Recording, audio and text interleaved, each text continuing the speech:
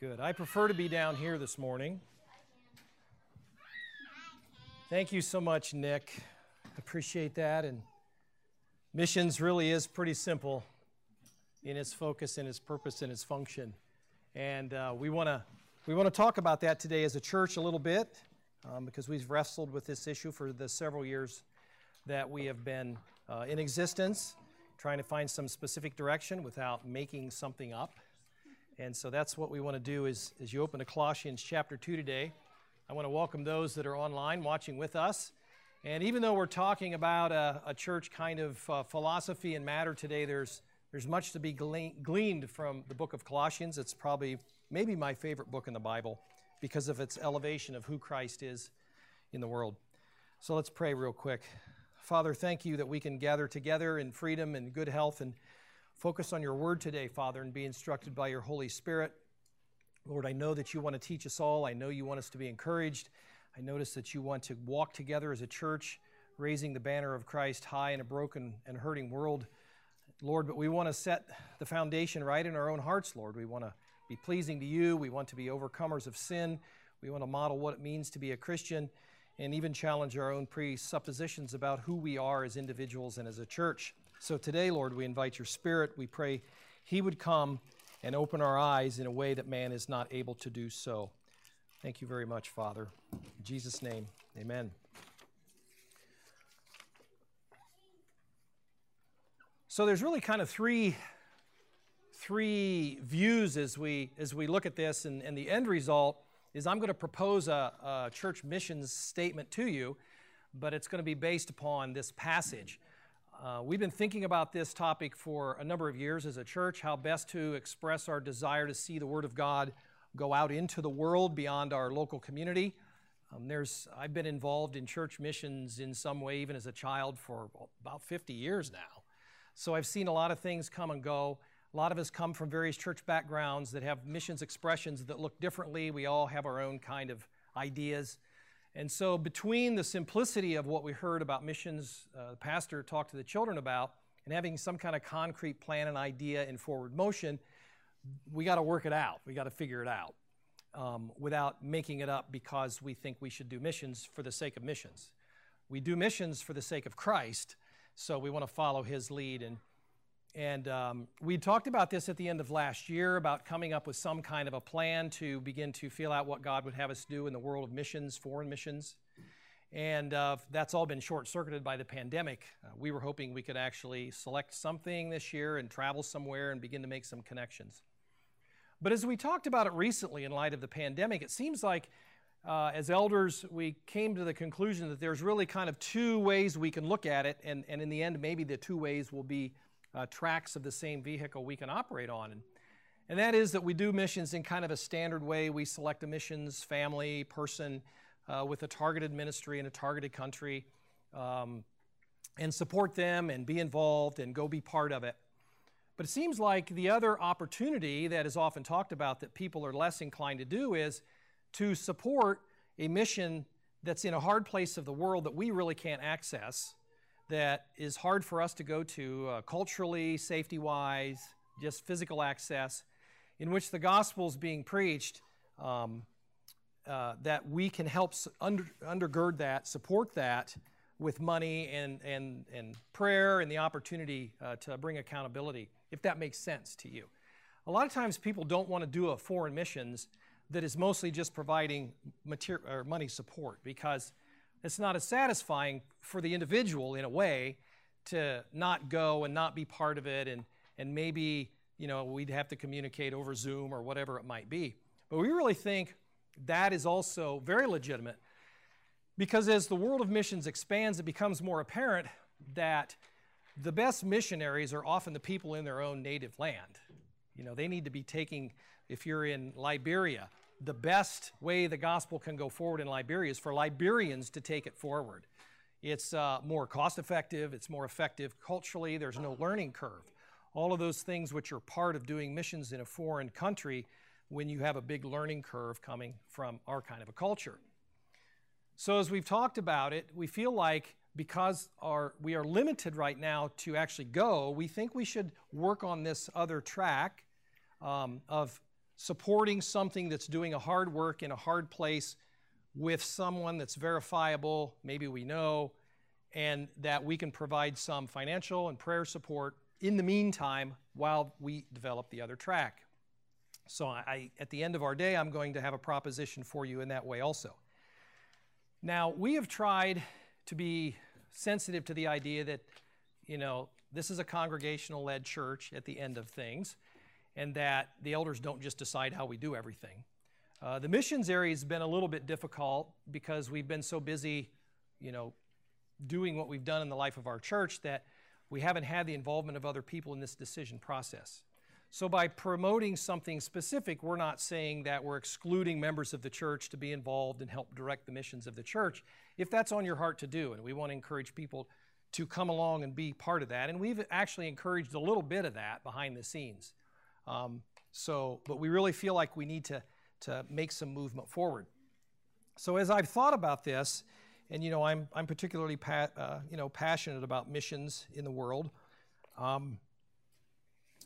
I thought about this. I was reading in Colossians chapter 2, and I'm going to just start in verse 6 and read through verse 15. And I felt like this really resonated with what it is we want to see in other people of the world. 2 verse 6. And it's interesting that in my ESV it says alive in Christ. That's the title of this section.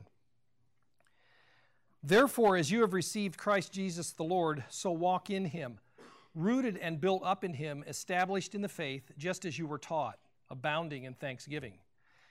See to it that no one takes you captive by philosophy and empty deceit, according to human tradition, according to the elemental spirits of the world, and not according to Christ.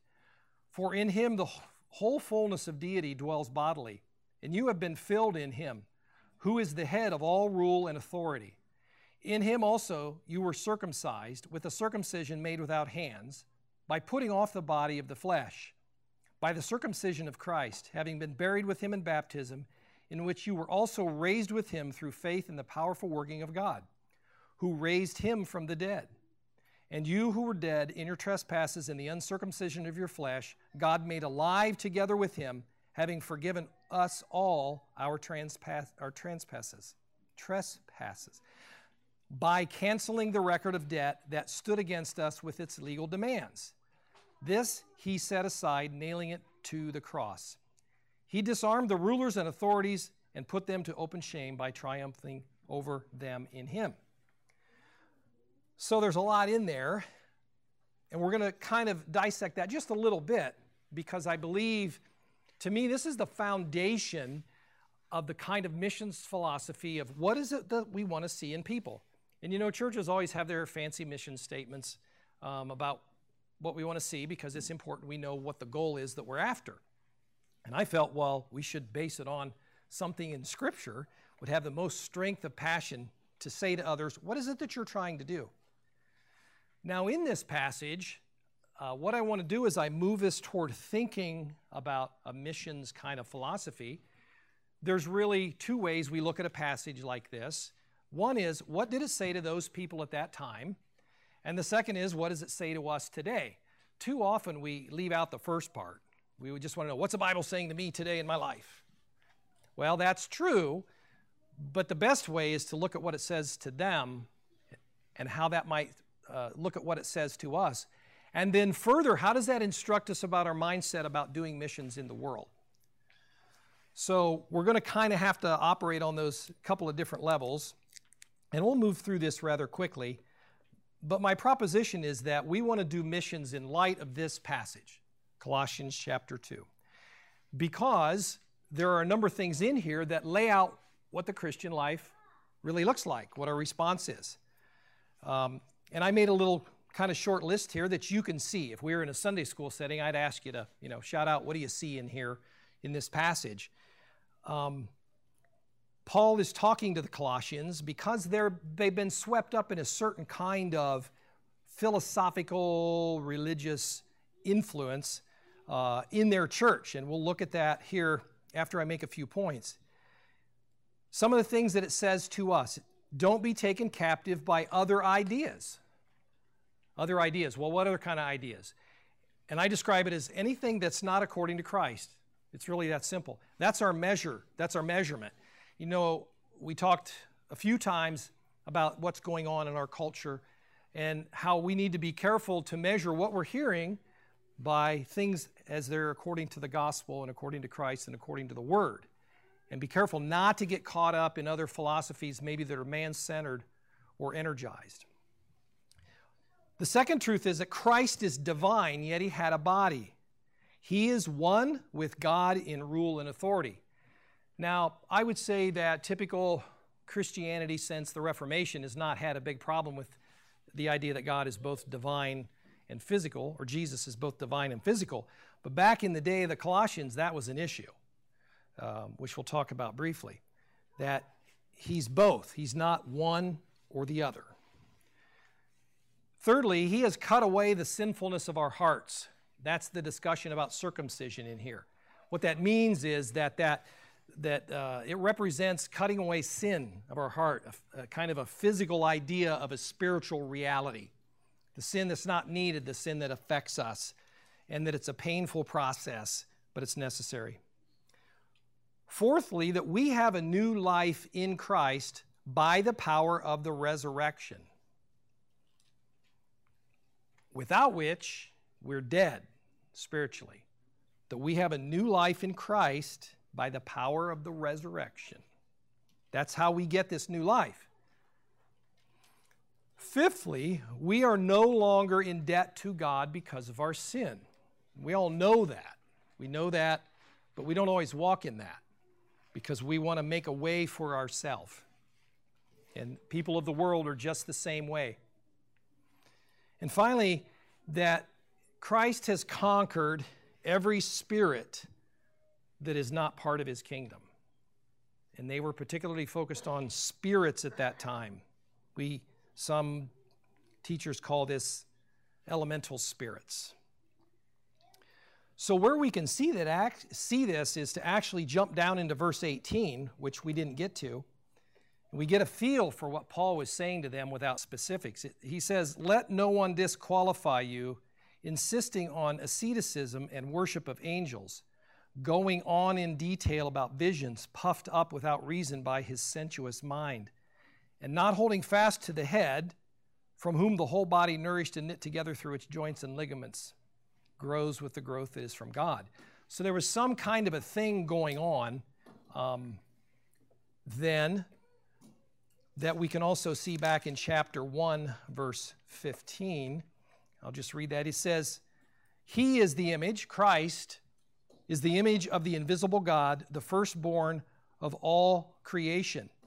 And he goes on to talk about, "For all things were created by him on heaven and earth, visible and invisible, whether thrones or dominions or rulers or authorities, all things were created through him and for him." So in the Colossian church and in the Ephesian church also, Paul was dealing with some spiritual ideas about angels and visions and ideas that the spirit world is the summation of our experience in our life, and that we really should downplay the needs of the body, the importance of the physical body, and this physical realm that we live in. There was this elevation of spiritism, if I can say that Paul was working back at saying those dominions and thrones and angels, even though they are real and they exist, the darkness and the darkness that goes with them, Christ is preeminent.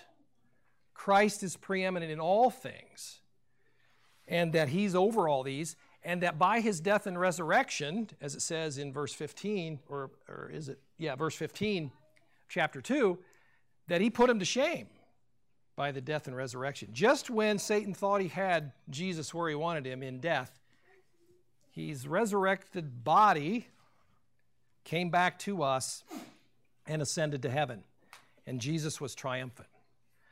So it is really this idea that we want to take to the world, that regardless of the cultural and philosophical ground that is in any particular culture, Christ is preeminent over all of it. And that's the good news. It's not, I shouldn't say only, it is first and foremost that Christ died for our sins and he was resurrected so that the penalty of sin was paid and we're free, but he's also preeminent over all these things. And sometimes that's where we stumble as Christians.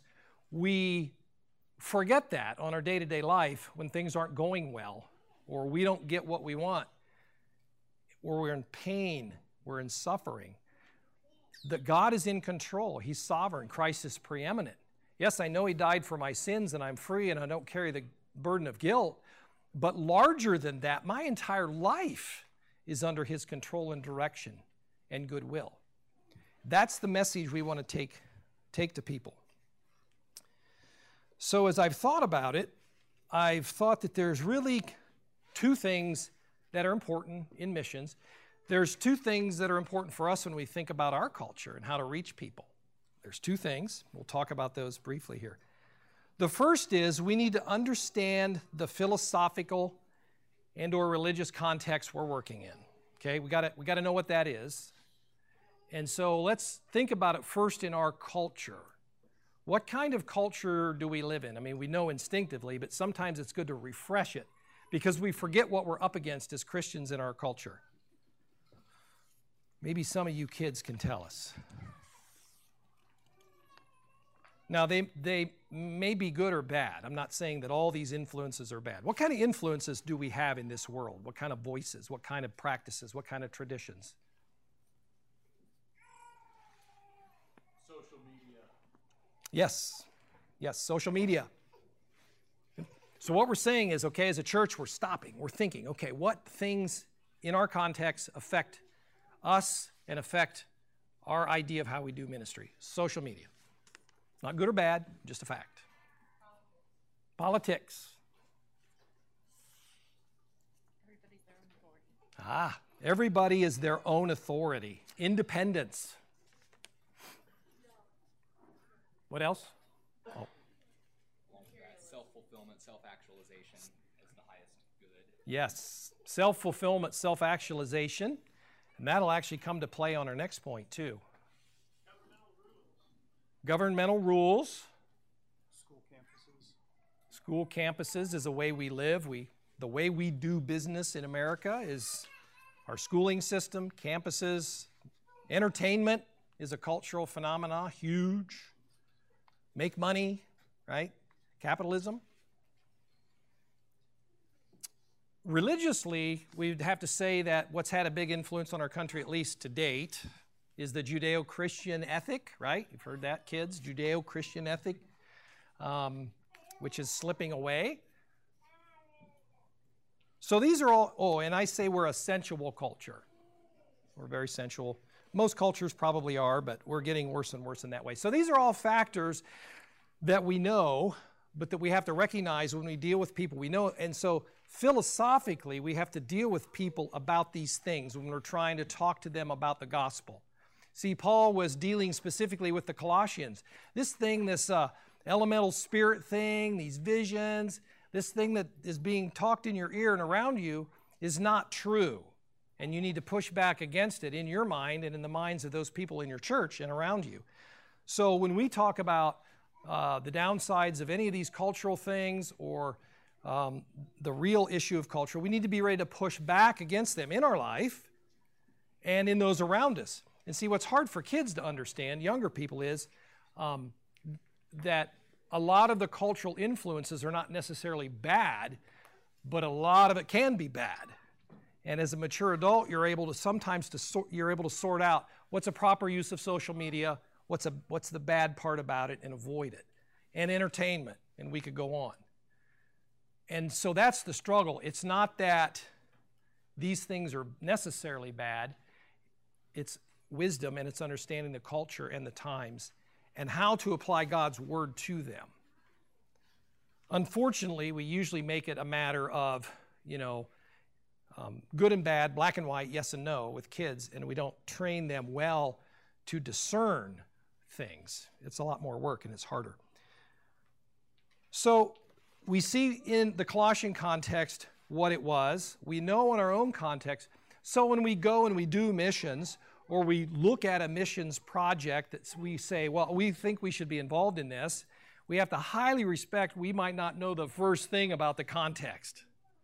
That's the beauty of trusting existent believers and churches in another context, they already know it. Now, they're probably struggling to get it right as a Christian in their context, just like we are. So you have to cut slack anywhere there's missions going on, that it's not even going to be a perfect scenario. They're not going to be somehow magically smarter about how to do ministry in their culture than we are. But it's a leg up when we can support someone in a far-off place that knows the context and knows. Now, a lot of times I do see in missions in churches that already exist in some places, they might not have a lot of theological training.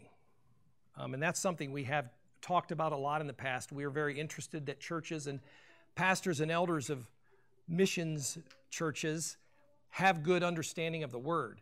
That's a good place to help because oftentimes that doesn't exist. And so that affects how they do their church and how they minister to their culture. So there are many ways to come along and help them see the same thing we understand about dealing with culture. So the second part has to do with, and this idea might be new to you, I know I've talked about it before, is to look for redemptive analogies. Redemptive analogies. What does that word analogy mean? I know you're wanting to say something, Scott, so go ahead.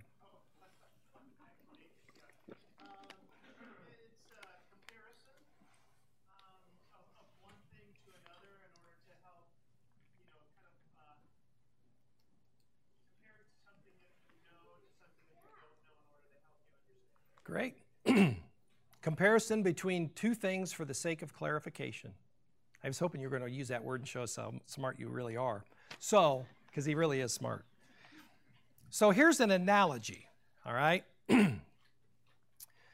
So I might say, man, I wish she was here. I might say, my love for my wife is like a warm, dewy sunrise with the smell of flowers all around. Okay?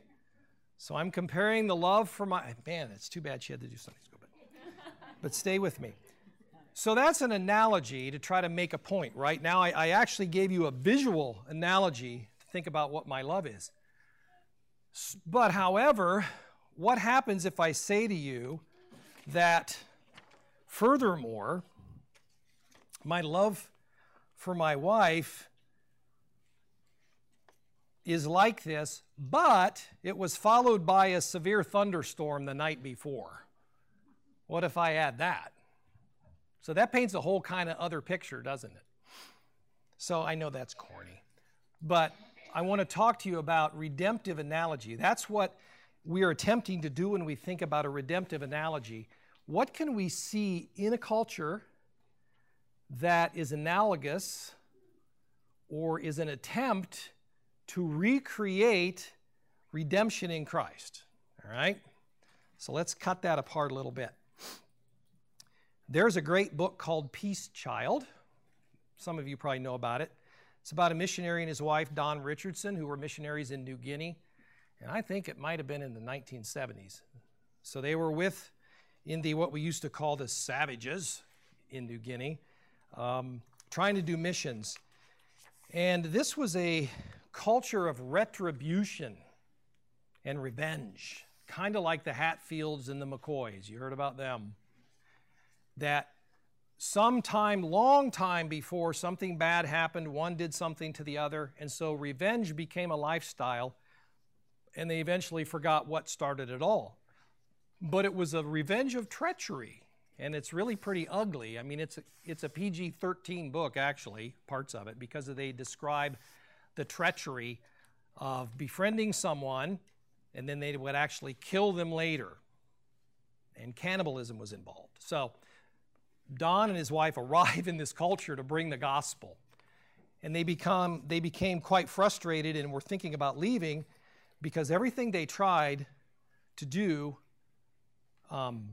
didn't have any impact. They were so steeled in their revenge culture. And I will just throw in there right now, you can see how that develops because it's developing in our culture right now a little bit.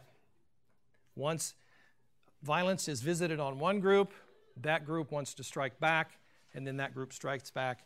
and the cycle can go on. So don't ever kid yourself. It's not possible in any culture. And it's common. It's a common feeling. Well, anyway, after years of this, just at the moment they were thinking about leaving the mission field, something strange happened. One of the chiefs of the tribe decided that he would give his new infant son to the other chief in their tribe as a way to make peace, and they called it the peace child. That's where the name of the book comes from.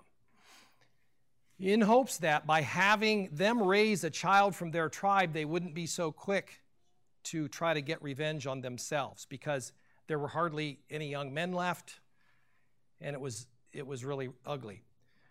It was then that the idea of a redemptive analogy came to Don, and he thought, what they're having is they're sacrificing a child to someone who didn't deserve it to bring peace with them. And he said, that's exactly what Christ did for you.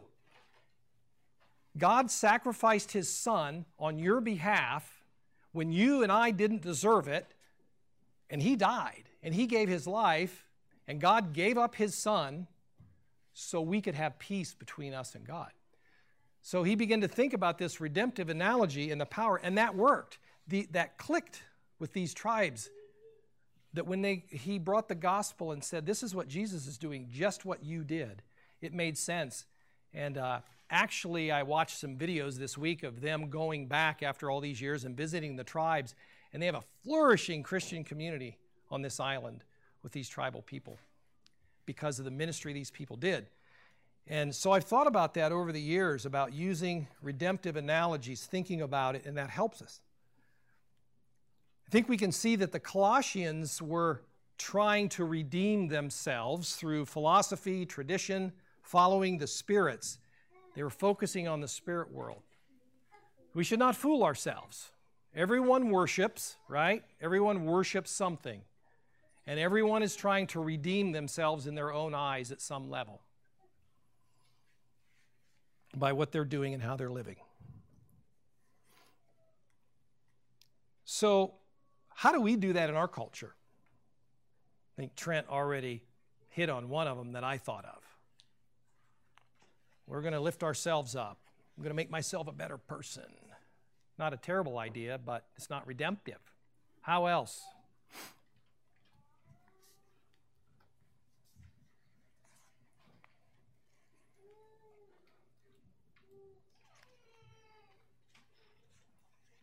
Go to church on Sunday and confess your sin and get absolution and go back to your regular life.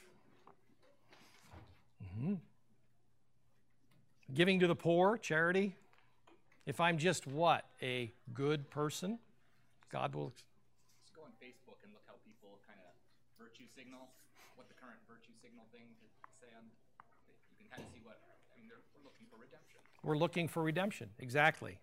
Virtue signaling, or all these things in which we'll say something to agree, but we don't actually change anything. It doesn't deal with a sin in our heart. So you can look around and you can see it all the time in people's lives. They're searching for something. We're searching for some things like fulfillment. We're searching for hope. We all want to have hope. We want to have fulfillment.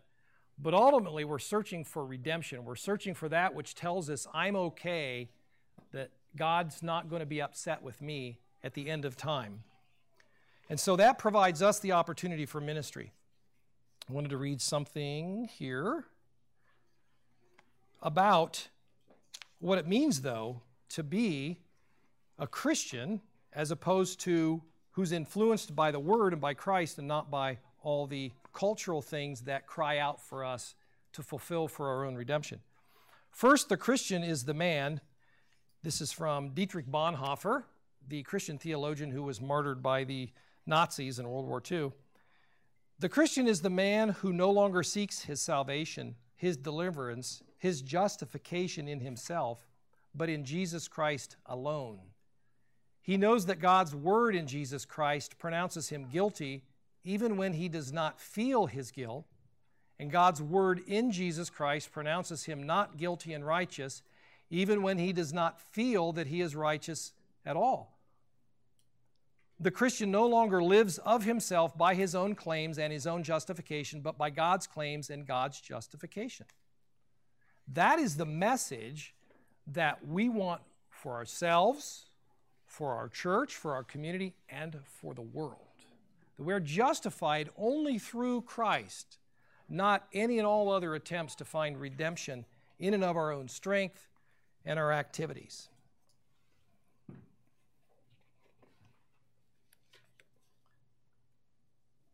So here is my proposed mission statement for our church.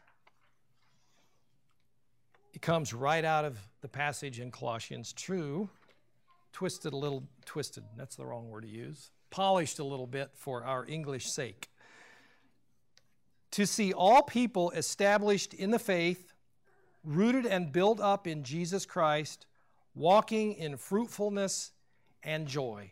That's what we want for all people everywhere. Rooted in Christ, built up, walking in faithfulness and joy, and established. So as we look toward a missions opportunity, that's our simple goal. That's our simple goal.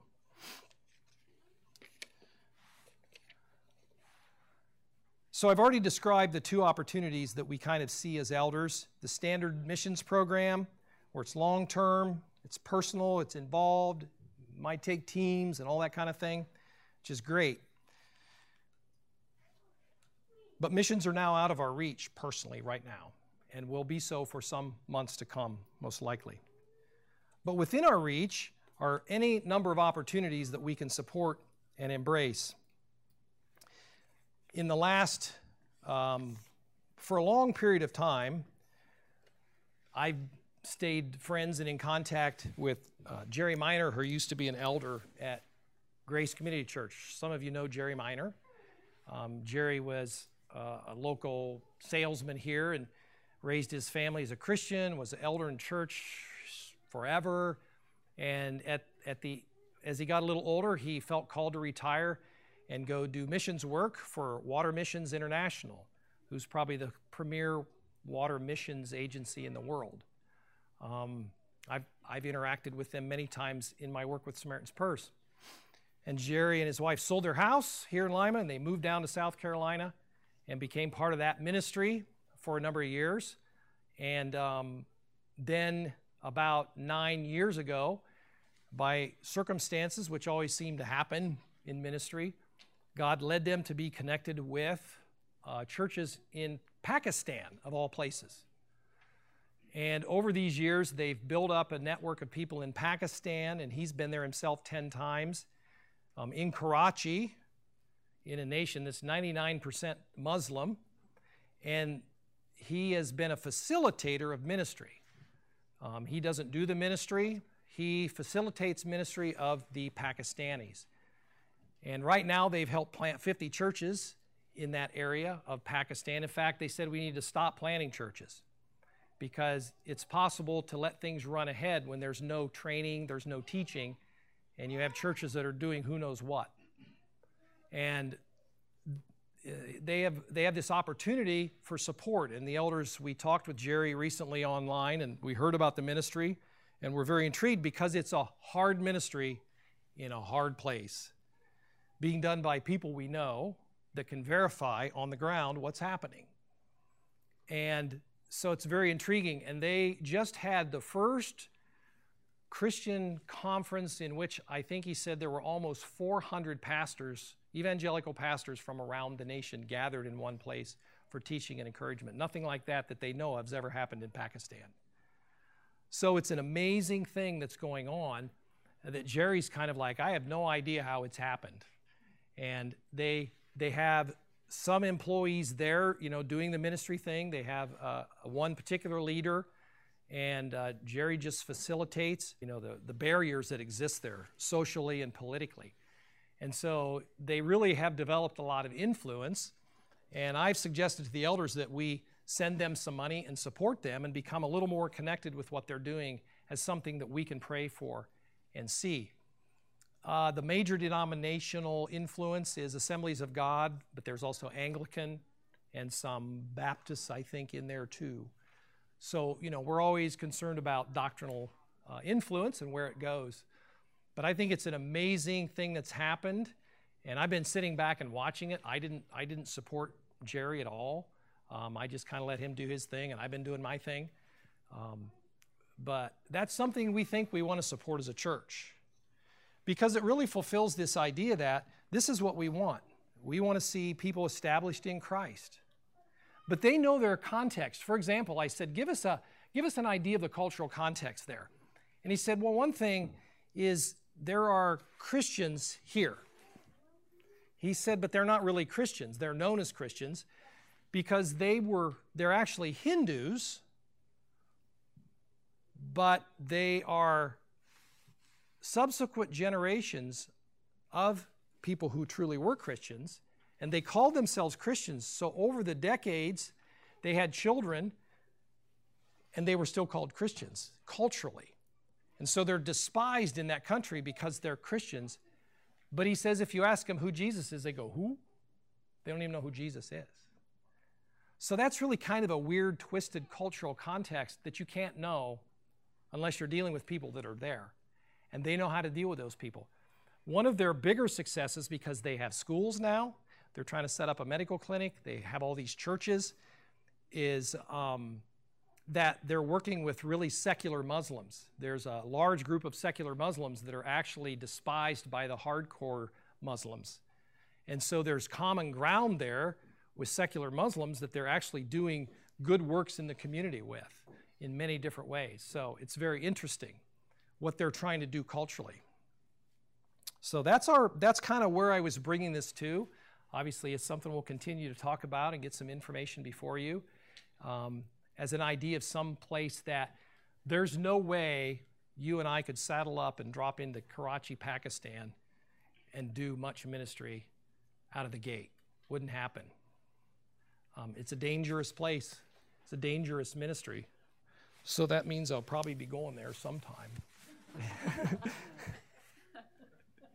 So anyway, I wanted you to be encouraged that we are working toward missions work in our church. We want to keep that as something that is always on our heart.